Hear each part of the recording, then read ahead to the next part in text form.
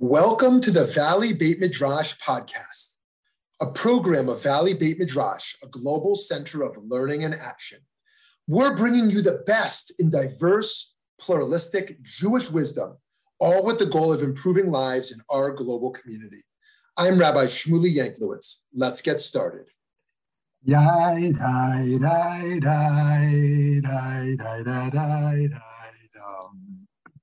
Dai, dai, dai, dai, dai, dai, dai, dai. Dai, dai, dai, dai, dai, dai. Ay, dai, dai, dai, dai, dai, dai. Ay, ay, ay, ay, ay, ay, ay, ay,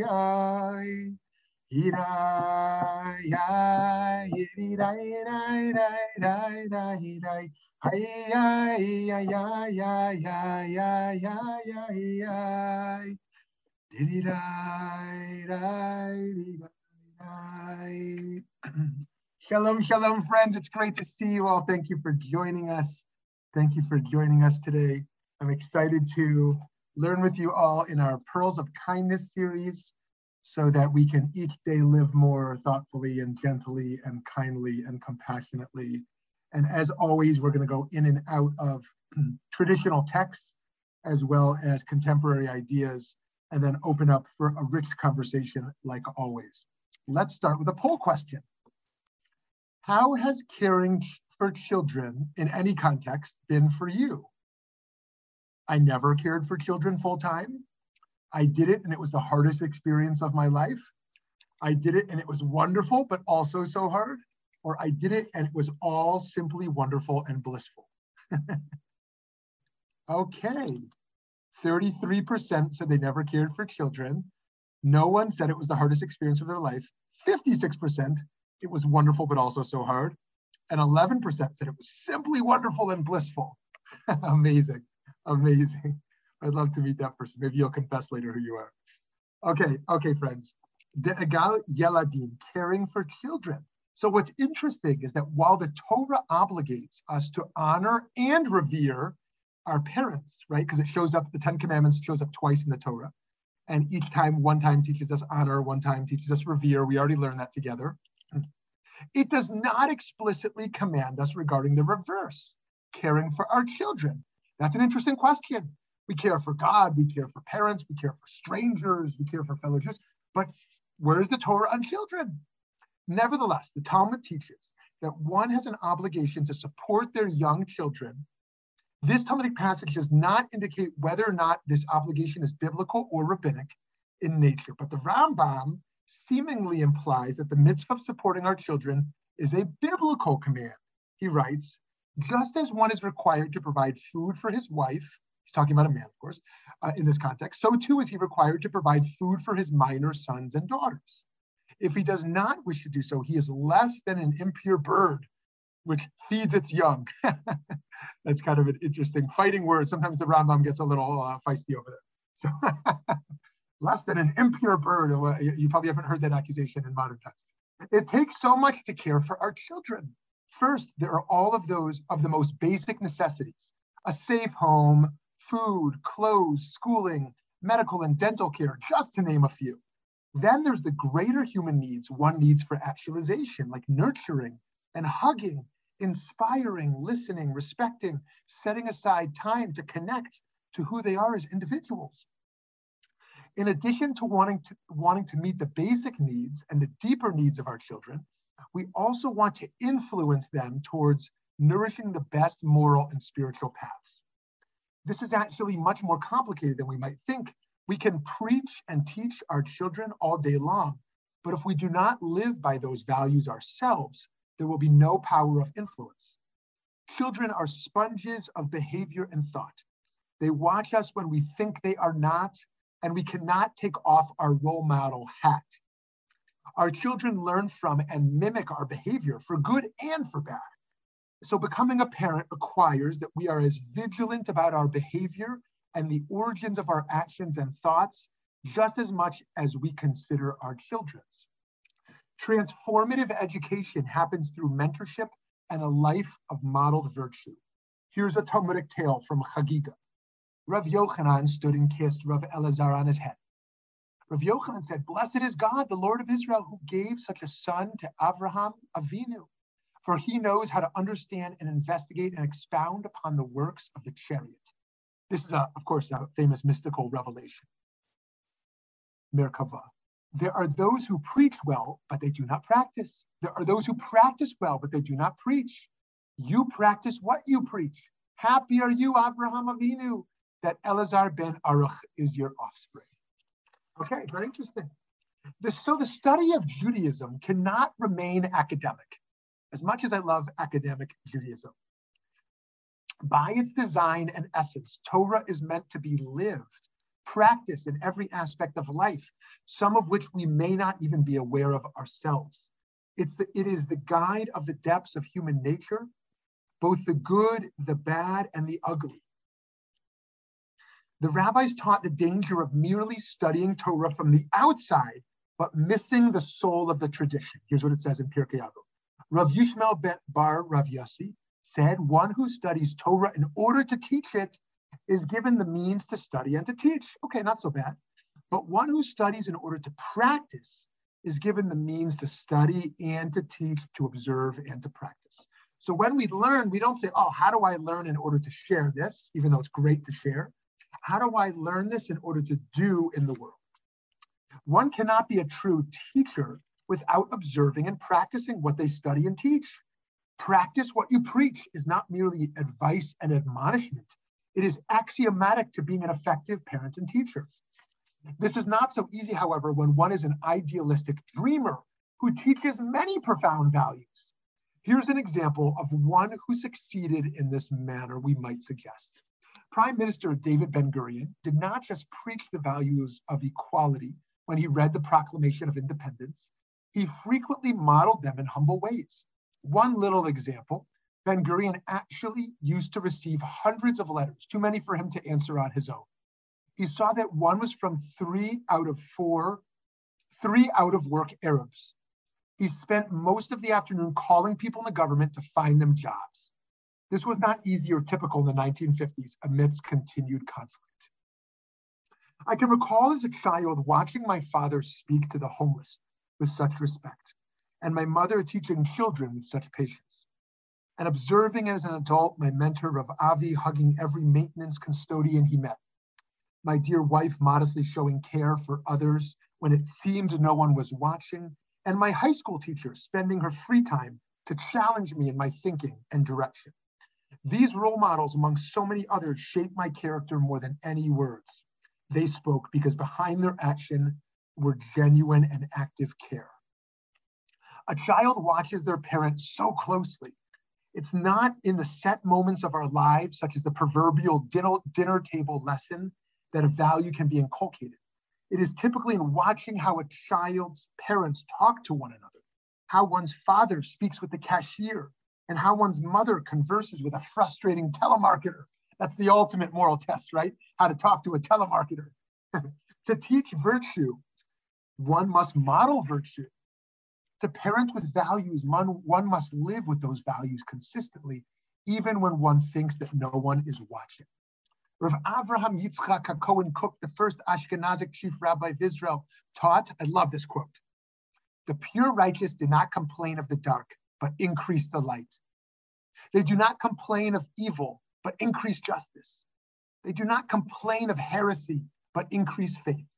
They do not complain of ignorance, but increase wisdom." Friends, this is one of the best ways to determine a leader or an activist or a change maker, as opposed to a kvetcher. Kvetcher is a whiner.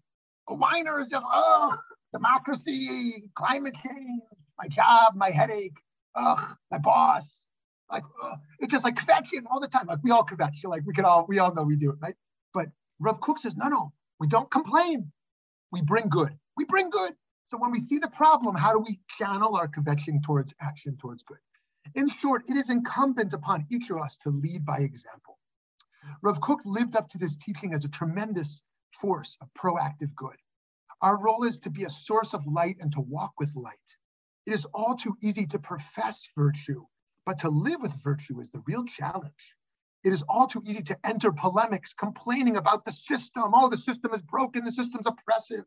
But we must work to change the system each day of our lives to further a more just and holy society. How we treat our fellow human beings, both those who live in our household and in the outside world, echoes a greater distance than we could ever imagine. Actions have a rippling effect. So while education at the home is primary, of course, we must be deeply concerned with the broader curriculum our children are provided as well.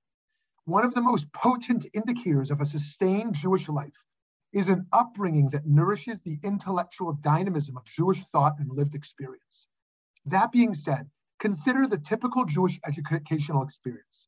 Whether through day school or supplemental programs, the vast majority of curricula tend to focus on Jewish identity development, varying levels of Hebrew linguistics, Jewish texts, Israel engagement, Jewish history, comfort with Jewish culture, socialization, and the like.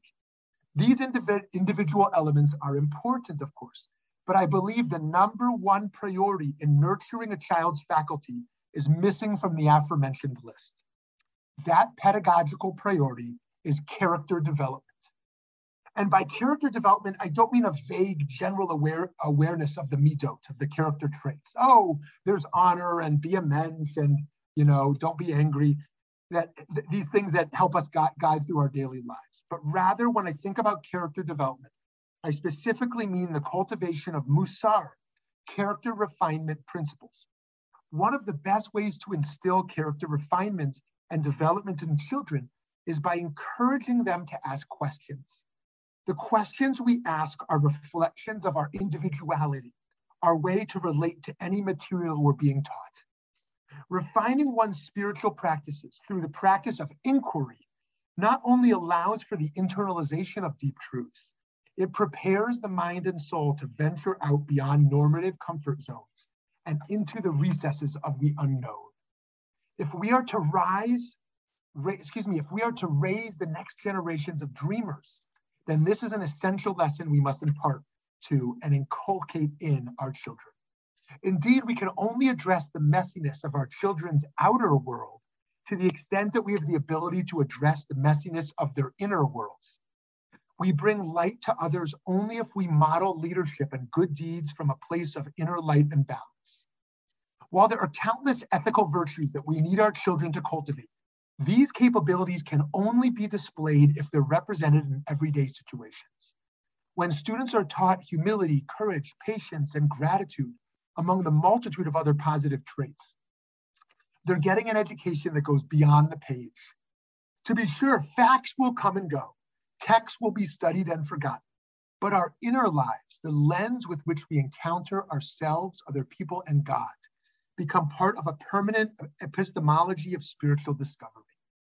When we approach life from the virtue of hitlamdut, meaning seeking to grow and learn from every encounter, Jewish commitments are sustained and refreshed. At the same time, ethical and spiritual lives grow and flourish. Because of this view, I'm not calling for minor superficial adjustment, say adding a small Musar curriculum to the school. I'm calling for radical change, making Musar the central element of Jewish education. I'm not indicating that the remainder of what comprises Jewish education should be tossed out the window. However, through this style of Musar-based teaching, students will be adding another deeper layer of learning. Hebrew history, Jewish culture, cultivating their identities, and developing friendships, all through the lens of Musar, sensibilities, and character refinement. But most of all, they will become part of a continuous tradition that goes beyond the basic standard, where the end goal is developing our children to be righteous and holy. They become more self-aware, more other-aware, and more God-aware. We enrich their souls through emotional intelligence while simultaneously instilling a deep-rooted vivacity of Jewish wisdom. We need our students to learn spiritual truths, awe, wonder, trust, faith, joy, but we cannot do it without providing a platform for them to flourish. Often Jewish education becomes stuck in a pattern of box checking. Aleph Bet, check. 5 books of Moses, check. Crusades and expulsions, check. The miracle of Israel, check. Where's the fire? Where's the questioning? Where's the zest for learning? What is beautiful, remarkable, and unique about Jewish teachings? When everything becomes rote, intellectual stasis prevails, stagnation follows. There can be no growth without exploration via the individual's lens. This is precisely the implicit message of a dictum in Pirkei Avot regarding tefillah. Do not allow your prayer to become rote. Rather, it must be an experience of seeking mercy and petition before God. I mean, imagine that. If we just showed up and we sang some prayers, we said some things, but actually, we never actually woke ourselves up. What's true of tefillah, of prayer, is equally true with regard to Jewish education. And just as one whose prayer becomes rote may lead to his or her abandoning prayer altogether, educators and parents who teach by rote place their children and students in greater risk of abandoning Jewish practice altogether. Where is the personal? That sense of our children understanding that they're a part of an assembly of continuation, questioning, and evolution. But exploring new avenues of engagement is difficult as well. I've seen this personally. When at VBM we launched our Teen Musar Fellowship, I was skeptical. After all, isn't Musar just for adults? Do teens have the maturity to look at their inner lives and articulate their inner lives in a reasonable, mature way with peers? My fears were allayed almost instantly. I learned that the capacity is most certainly there. And in fact, I know from parenting my young children that it's there even earlier from formative years. Children are sometimes the wisest people in the room, able to absorb, understand, and contemplate past the capacity of an adult mind, which, if not consciously opened up, has the tendency to harden over times. Friends, to conclude here, then I want to open it up to your thoughts. Teaching Judaism to the next generation with character development and refinement as a starting point around which all the rest is centered is an imperative not only because we are commanded to do so, but because we have the opportunity to shape the lives of countless souls in a positive manner. We should, indeed, we need to commit to passing this wisdom down. And by doing so, we demonstrate that Jewish wisdom is forever relevant. It will allow students to thrive as they go through life. This wisdom, this model of education, helps impressionable minds to be successful at school and work, to develop meaningful relationships, and most importantly, to have a rich and rewarding spiritual life in which to cultivate happiness. This happiness will, with God's help, pass down to the next generation and the next and the next. So friends, to conclude here, the kindness towards children, of course, begins with basic human needs. Think Maslow's hierarchy of needs, right? The shelter, the clothes. And then we get to the emotional nourishment, the nurturing, the self-esteem, the care. And then we get to basic education. But then not as the lowest priority, but as a significant priority is this spiritual and moral life. And that too is not just in the realm of kind of theology. This is in the realm of kindness. The kindness to care about the inner life of a child. In fact, many children I know, adults I know, pointed to the most significant part of their childhood was when a parent or a teacher or a mentor or a coach truly saw their inner life. They saw their inner life. And an empirical study I read recently said, the best way to cultivate empathy in a child is not to teach it, not to preach it, not even to model it, but to take care of the child's need. By their need being met, their inner need being seen, they are more capable of seeing someone else's inner need. Okay, friends, let me pause here. I would love to hear your thoughts and questions on this topic of kindness towards children. I discovered that my grandchildren are extremely compassionate. And I'm sure my daughters were, but I wasn't quite aware of it. So what I've done is set up a trust that the kids decide every quarter where they're going to donate.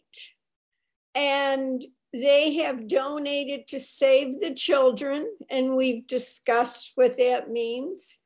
They've donated to Humane Society, to Alley Cats because they have cats. And they also have donated to Trees in Israel because my 12-year-old grandson in one of his classes found out that you could do that. So my intention is that as these kids grow older, they are aware of needs of those less fortunate and are willing, and I don't want to say joyful, but they are willing to give of themselves to help others. And I model it, but I don't believe they would understand my modeling. But having them involved in making their own decisions is what I think is important for their continuing growth. Beautiful, Eileen. Thank you so much for sharing that important model of that another way of caring for a child, showing them kindness, is teaching them how to give. And one of the best ways to teach them how to give is not just to model it, like you said, but giving them practice and the resources to do that. So thank you. For those of you who have your video on, I want to ask you a question. You can raise your hand for one or the either. If you have 1 million coins to give, is it better to give the 1 million coins to one person or group? Or the second option is give 1 coin 1 million times. How many of you vote for all 1 million to one person or group? How many of you vote 1 coin 1 million times? Okay, you are all Maimonidean. You are all Maimonidean. You already probably knew that this morning when you woke up. You said, I'm Maimonidean today. But Maimonides is an Aristotelian. And as an Aristotelian, he believes character development occurs through practice. He thinks that it's not and this is strange for Rambam, Maimonides, because he's an intellectual snob. He thinks it's all about the mind. And here is his exception. He thinks we become virtuous in giving by doing it as much as possible. The more we do it, the better. So we have to build into our day consistent.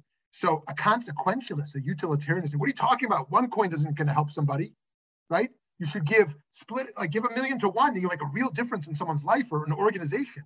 But one over and over, no, Maimonides says absolutely that this is not only about helping them, it is about making sure you're cultivating this own virtue in yourself so that it sustains you to continue to do it, that you be a person of giving. And so Eileen is reminding us of a way to do that. Thank you, Eileen. Yes, Matthew, I think you were going to jump in. No, not jumping in, but I hit the wrong button. Okay.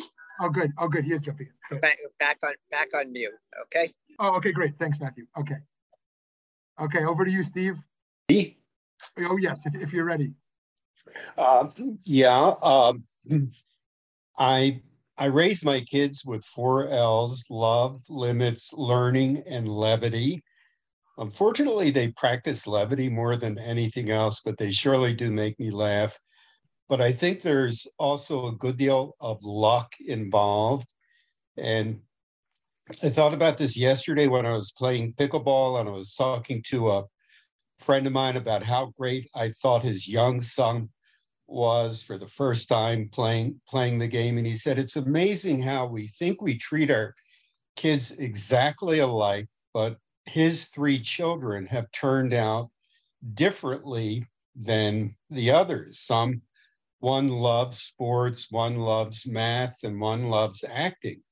And he said, I don't know if they all share what Eileen was talking about, giving to others yet, but I noticed that as much as I thought I was applying the same rules to each one, each of my children has turned out differently. So I'm not sure where I'm going with that, but I think the last of my L's is luck. Love, limits, learning, levity, and luck. I love that. I love that. Thank you for that. I wrote down that list there, and that value of levity as being a safe place to learn to experiment, to create, to imagine, that inner space of that's gentle and gentle in such a tough world. So what a gift. Thank you for that. And that's a good springboard to another point I wanted to share around self-compassion. We know that those who don't exercise self-compassion are very likely to be less compassionate towards others. And that is all the more true with children. That if one does not know how to be gentle with oneself, if one is very overly self-critical, it is very likely to trickle out towards others as well. It's funny, I was just at my daughter's pre-K recently, her pre-K graduation, and they had every kid stand up and say what they want to be when they grow up. And the first two boys went up and said, doctor, and the crowd went wild. Woo! And then the next kid went up and said, Iron Man, and everyone like didn't know what to do. And the next one was like a princess designer, and nobody knew what to do. And then it kept going. But I was like reminded of like this Jewish joke of like every parent wanting their kid to be a doctor, you know, and this pressure that emerges to fit a certain mold, right? And we have to check that. We have to check that in terms of how we, you know, allow our children to flourish and where, you know, to the fullness of who they can be. And sometimes that starts with thinking about how we were parented. If we were parented in a small box, we might have the inclination to do that as well towards our children and grandchildren, and how to help them expand that box. And as Steve reminds us, levity is one of the ways. Okay, over to Dr. Vicki Cabot. Okay, no, I was going to tell you that I really thought that the message was so beautiful. And I really think it resonates as a parent and as a grandparent. And I also wanted to just throw another piece out here, and you might want to comment on this, that this whole issue of parental rights has been in the news. And there's a whole movement of people, you know, thinking about what's happening in our schools and thinking that there has to be more, whatever, I guess, input from parents on what's being taught, et cetera. As a teacher, I have problems with that. And I think that what your message is something that really reinforces the role that we play as parents. And that's really something that we need to be thinking about as parents and grandparents, and then responding in that way to those who think that we need to be going in and policing our teachers and not allowing children to read certain books, et cetera, et cetera. What do you think? Beautiful. I love that. I want to open that up to the group. If anyone wants to respond to this powerful question that Vicki says, what are the limits of the parent's role to step back in an educational system? And especially as it reflects to a number of these headlines we're seeing today. Anyone want to engage with that? Yes, please jump in. As a former teacher, if a parent has background that can contribute to the curricula, fine. But my feeling is most of these parents are very tunnel vision and looking to espouse only one idea. And I'm not going to go into what all those one ideas could be, but then you have a classroom that is profoundly disturbing because they're promoting one idea rather than engaging the student with the world. Thanks, Eileen. Matthew, I see your hand back up. You want to jump in on that? Yeah, I was just going to comment. Many, many years ago, a roommate in college from Odessa, Texas. And it was wealthy oil country, but the education was really horrible because, well, I made my money because I was a farmer and we struck oil. Why should we spend any money? I know as much as anyone else. And it's, you know, the know-nothings of the world. And I think that reinforces what someone just said is if the people have something to contribute for the greater good, they should be heard and not just excluded. But how do you make that decision of what the greater good is and who's entitled to speak? Great. So Vicki, thank you, Matthew. Vicki, can I flip the question back to you? What would you put as the limits on that? Like, what would be the valid times you think a parent should engage, interfere with kind of the teacher's discretion? I really was looking at it the other way, okay? In the sense of what I, as a parent or grandparent, should be doing at home. And I would say that the values that you are speaking about, like Musar values and so on, I don't think they need to be taught in a public school classroom per se. I think the teachers have a responsibility to create a climate in the classroom where every child can thrive and every child is recognized, seen, as they say, right, and heard. And as Irene said, that there's a diversity of opinion and discussion, whether it's for little kids or big. I have a problem, I think, not necessarily I wouldn't express it the way Irene does, but I feel like there's different boundaries in terms of public and private. And the things that I do in my home or did in my home with my kids growing up, I hope that they take with them to school. Mm-hmm. And I have a certain amount of trust for the educational system, having been part of it. If you read Jill Lepore on this, she goes through a whole history of parental rights, which is fascinating. But that really made me think about, having some respect for the system, mm-hmm. for the system that creates those, especially on a college campus, that gives people their degrees, like you and I went through those programs, okay? And there's peer review and so forth and so on to make sure that you're staying within what would be considered the right boundaries in the academy. And I think there are really wise people out there in education. Love it, love it. So before someone else jumps in, let me share like the 1 or 2 minute version of the history of moral education in over the last few decades in America. The early approach was called the bag of virtues approach, which meant here are the list of virtues that as academics of the schools of education deem most important. And we need to teach our kids, be honest, don't lie, right? Rules, there were rules. Right. There were rules of what it means to be a good person, and there were lists of virtues, what it means to be a decent person. And we would, and of course everyone had a different classroom experience, but that was the general trend. Then Lawrence Kohlberg emerged out of the Harvard Education School, and he said, no, this is not about rules. This is not about a bag of virtues. This is about moral reasoning. And his whole approach now was, how do we engage in thought experiments with students so that they can reason through dilemmas? Mm-hmm. And that was very influenced by Harvard philosophers at the time. And he was building off of John Rawls and to some extent Dewey, even though Dewey had been around a while earlier. But then ultimately transcending rules into a place of reason, but then transcending reason to a place of conscience, right? But then he got pushed back in the early 80s by Carol Gilligan. His student, Carol Gilligan, who's now a professor at NYU, said, oh, you got a big problem, Lawrence Kohlberg. You've rated all the boys and girls on how they're doing in their moral reasoning, and it turns out your boys are doing better than your girls. What does that tell me? It tells me your metrics are flawed, because there's no way that boys are more morally enlightened than girls. So she wrote a book called In a Different Voice, an incredible book. Today, it might be viewed as outdated because the dominant trend in, there's a lot of diversity, but the dominant trend in feminism today still is not different, but equal. And because of that, her argument was different. She said, for example, when boys and girls get in a fight on the playing field, boys will choose rules over relationships. Boys will quit the sports game to honor the rules. Girls will change the rules to honor the relationships. They'll change the rules of the game to keep everyone together on the court. So she has a bunch of empirical studies she shows like that and how boys and girls operate differently. So Gilligan emerges and says, nope, your moral reasoning metrics are flawed.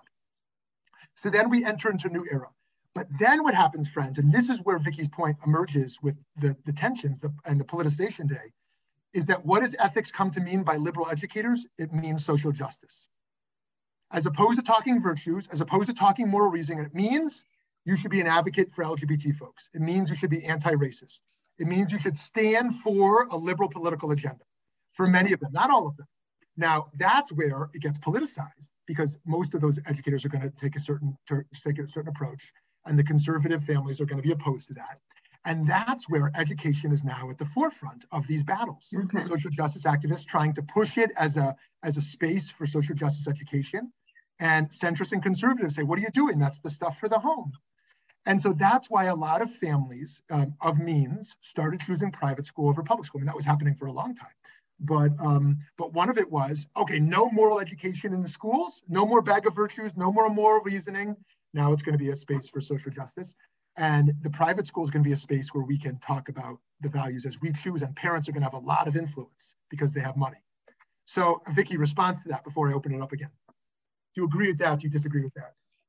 I think what you just related probably was an excellent context to provide. I still feel like, first of all, I think in some ways you made a very good argument for Jewish day school, which my children went to public school, so we did not avail ourselves of this. But I think there you have that space to do more with this. I still am uncomfortable, though, with any group coming in and pushing a particular agenda that is unfortunately, everything's been politicized and is political. I feel like there are certain values that are overarching, and maybe others would say it's watering it down. So you don't necessarily have to talk about reaching out to the LGBT community, but you have to talk about respecting other people for the choices they make. Acknowledging the fact that there are different kinds of families, but you don't necessarily have to have a full-blown discussion about that. And it depends on the age level of the kids. It depends on where the students are coming from as well. When you get to older students, they're going to be raising questions, and we do have to be prepared to figure out how to respond to those kinds of things. But I feel it's setting some kind of a general, like I said, an environment in the classroom where each student feels that they are part of the group and that they're valued for being part of it, and that they can be who they are. And accepted in that way. I guess it's in a way of at what you said, not espousing, not preaching, but doing. And I think good teachers can create those environments. And as you said before, when you talked about your mentors, make each student feel that they're bringing something to the table. My best teachers were the ones that made me feel that way, even in graduate school, where I often was the unconventional student. So, but, to say, please let us hear from you. You have something to say. Awesome. Thank you. So who have we not heard from yet who wants to jump in? Thank you so much for that. Yeah, great class, Rabbi. I really am honing into the part of compassion. And I think that compassion steps into such an important place, not just from our parents, but also from our teachers. I recently shared on my social medias a year ago, I got in a lot of trouble at a zoo. In a class field trip. I got in a lot of trouble that potentially could have really, really damaged me. And as we got escorted out of the zoo, the teacher that was the head teacher, I prepared myself and she came in and I prepared myself to get a lecture from hell. I was like, I'm gonna get suspended, and I was expecting the worst already. I was like shaking. I'm like, this is over. I was ready for it, and in turn, she just laughed. And she said, y'all are so silly. And, me being me, I was like, aren't you going to suspend us? Aren't you going to call our parents, make this even, escalate this? As I fully was expecting this. And she said, no, I think you've had enough. I think you've had enough of what happened today. And I don't think this is helpful for me to escalate this. And I think now look back and how much of an influence and how much it impacted my life to see that compassion in that teacher. That could have easily, that moment right there could have easily completely switched where I am right now in life. It was that moment in compassion from that teacher to really take an extra step. And that's why I think compassion really stems out, even outside of parenting, also into how we interact with a lot of children, because oftentimes children are robbed of compassion. And I think that it's not just up to the parents, it's up to all of us to be compassionate towards, and in my opinion, some of the most vulnerable, which are our children. It's interesting, just before we go to Gary, I saw Gary's hand, is that, thank you so much for sharing that, Eddie. And you could imagine someone making the opposite argument or the opposite reflection, that how they weren't let off the hook and they were really, it was taken seriously, was actually a big growth experience for them. And yet your point, your experience around the compassion, I think one is we can all relate to as well. Something that's interesting about the political dimension here as well is that we see that the criminal justice system and the national understanding of criminology is interconnected with how we think of parental punitive measures and educational punitive measures. That when we moved from a consequentialist to a deontological approach in criminal justice, the same thing happened in schools. that we used to be in a model of what's best for all parties, for victim, for perpetrator, for taxpayer, for the system at large, into a model of deontology of just desserts, meaning punishing people harshly is good for society. So too, when that move happened in mass incarceration, the same thing happened in schools with suspension and detentions. And so so we might have an ideology around this and how we think about punishments, how we punish our kids if we've had kids, how we think of punishments in school, and how we think of it in the system at large. Yes, Gary, and then Hannah. I'd like to go back to address Vicky's comment. I think one of the things that made this country great was public school education. And I mean, going way back. And, you know, I was educated in public school, and our kids were half Jewish day school, half public school when they got older. And I think that the benefit of public school versus that of private school is you in public school, you should be exposed to multiple ideas. And when you take your kids out and say, well, I don't like what's being taught in public school, and put them in a private school, be it a parochial school or just an educational institution where they're only taught what you want them to be taught, then how do we ever break down societal issues such as racism and injustice and what have you, because your children aren't exposed to those situations. So we're like now we're stuck in a grind over and over and over again, where we see increasing hatred and misunderstanding and lack of justice because, well, I don't want my children to be exposed to that.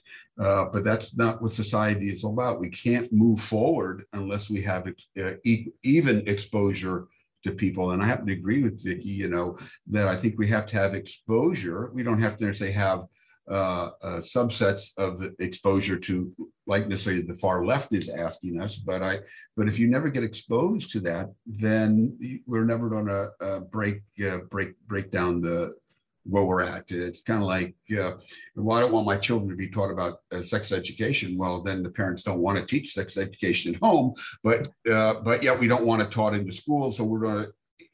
To me, it's become that blown out of complete proportion. Great.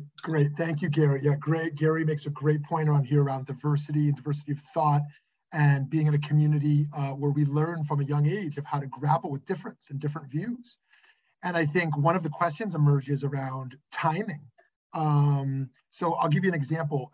I was in touch with a school where they, at a very young age, wanted to introduce a book about a gay family with these young kids. And there's one child has lesbian parents. And that was the only child who comes from that family in the class. And the school decided, based upon backlash from something that happened in the past, to give a permission slip to the families to sign off on, to like being there this day or hearing this book. And on the one hand, the families were mad in a prior experience because they said, I wanted to prepare my kids for this educational experience. They don't know anything about sex or about diversity of families, and I want to have a conversation before the school does. On the other hand, the lesbian family was very upset. They said, permission slip.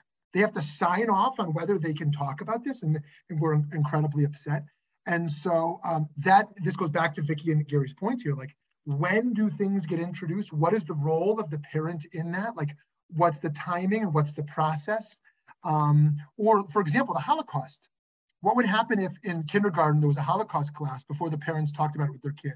Would a parent have the right to be upset? Say, "Well, I want to frame it first, or I want to have a conversation with them," or, you know, or around, you know, around anti-Semitism, or around the Israeli-Palestinian conflict. Like, oh, I told my kids Israel was a candy land. They came home today and they heard this whole conflict. I didn't even get to talk to them yet, right? Do we let parents know when things are coming? Do we let them prepare for it? And what's in and what's out there? Okay, Hannah, over to you. I was thinking a lot especially after you brought in the self-compassion piece to parenting. I don't have any children yet, but I've recently been thinking about this kindness towards children also relates to this kind of inverse relationship that you have with your parents as you eventually sort of become more in the world than they are. And I feel that so much with my mom. Like when I have, a list of resentments, but kind of thinking about the mistreatments I endured or perceived mistreatments as her child's needs not being met, as like a reaction to her own childhood. And so kind of thinking about parenting my parent in the way one might be thinking about parenting a child. And I find that to be helpful. Thank you. Yeah. Wow. Thank you for that. That in some ways we all have gaps in our childhood experiences. Most certainly all have gaps from our parenting experience. There's no child who's probably ever been like, my parents parented me perfectly. Maybe somebody said that. I don't know. I never met them. But, right? Everyone has a list of things that were amazing and a list of things that were either a little bad or really bad. And like you're saying around compassion towards self and compassion towards them, seeing those gaps in their experience can help us be more understanding of who they are and where they've come from.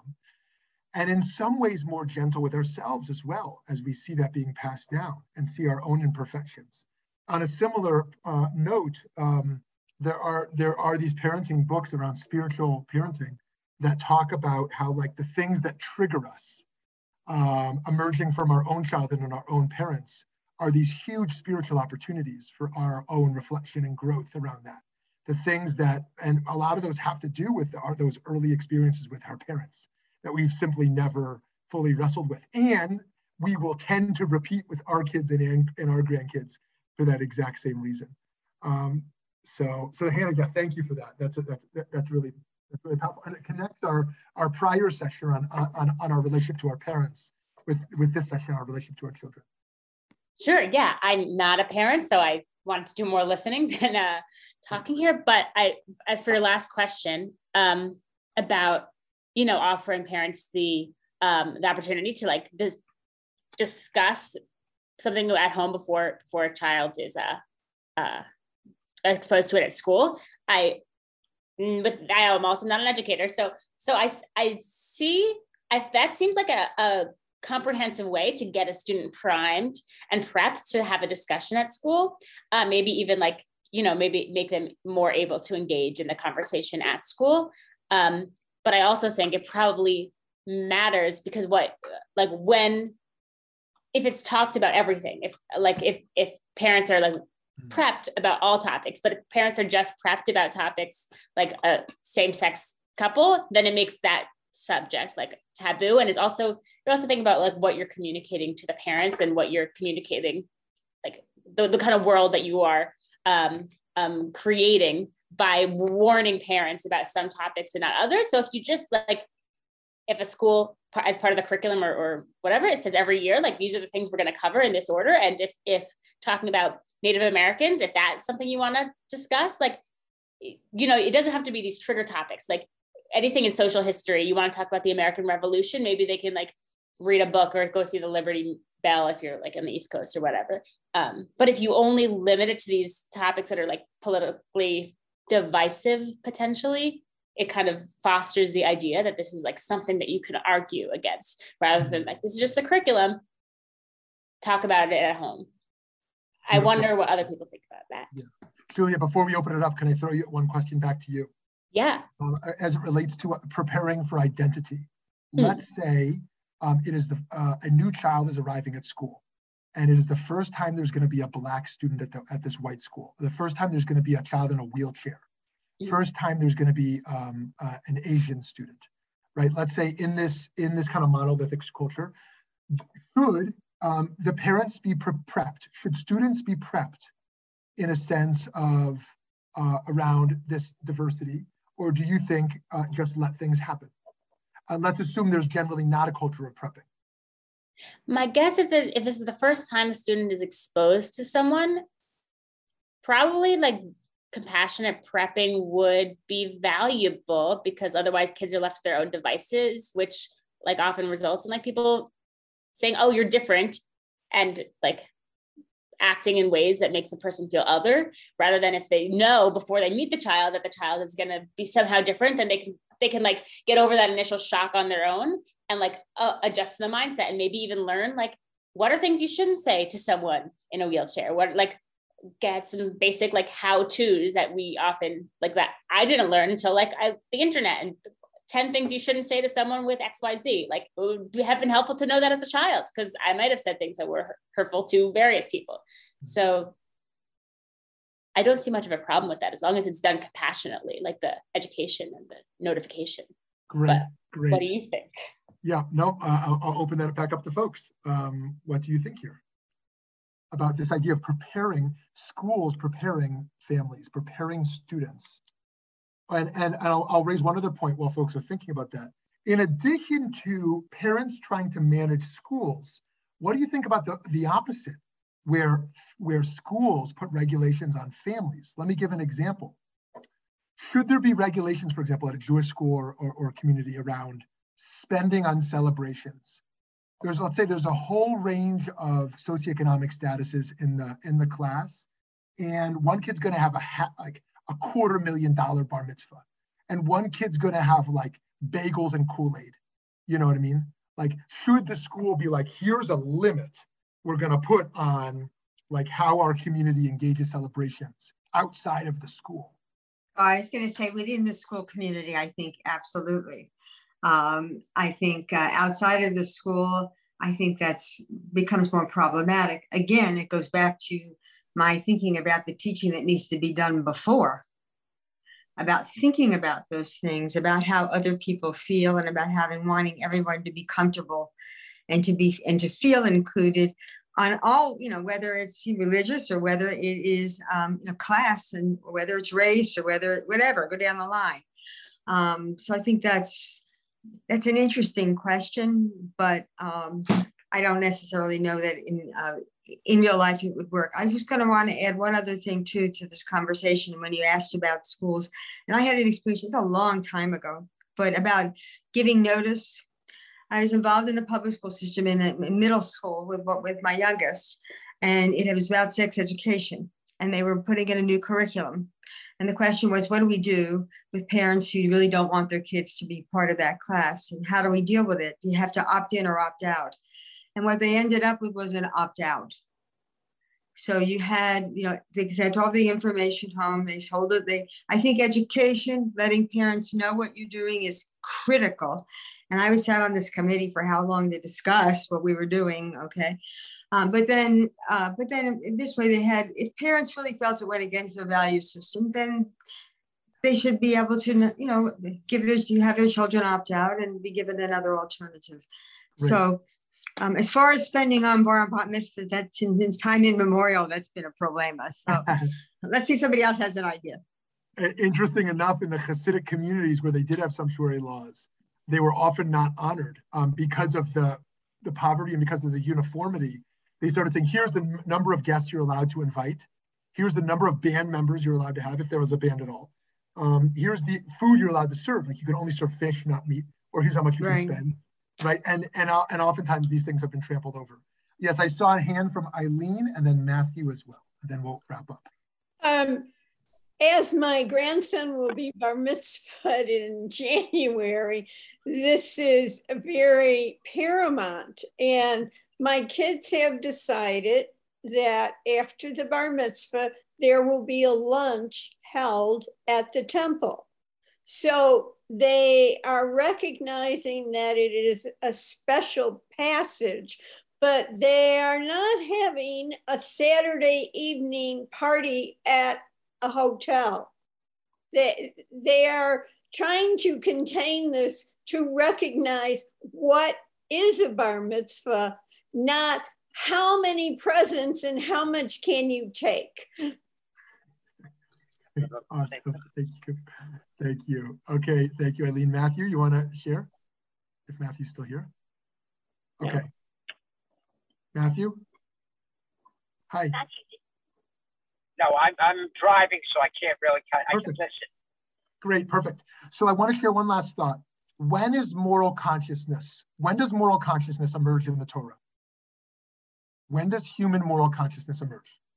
In the Garden of Eden, as you know, the Adam and Eve are not moral beings. And what do? They eat from Eitz Hadat Tov V'Ra, the tree of knowledge of good and evil. So how does their moral development occur? Well, we can define that however we want. Making a mistake, breaking a rule, going back to Eddie's sharing earlier, right? Actually, the gentleness to enable children to play.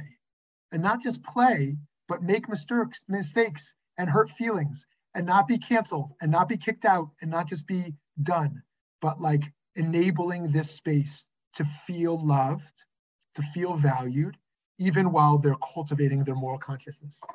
And so just as we should be gentle with ourselves in so many ways, so too, I think if we can take anything away from this idea of kindness towards children, it is learning to how to be more gentle in ways we've never even imagined as they are developing physically and emotionally and intellectually and spiritually and in their sense of moral imagination, and to create a playing field. Because I saw a study recently that said that if you have a fence in the backyard, the kids will play in a very small area of the backyard.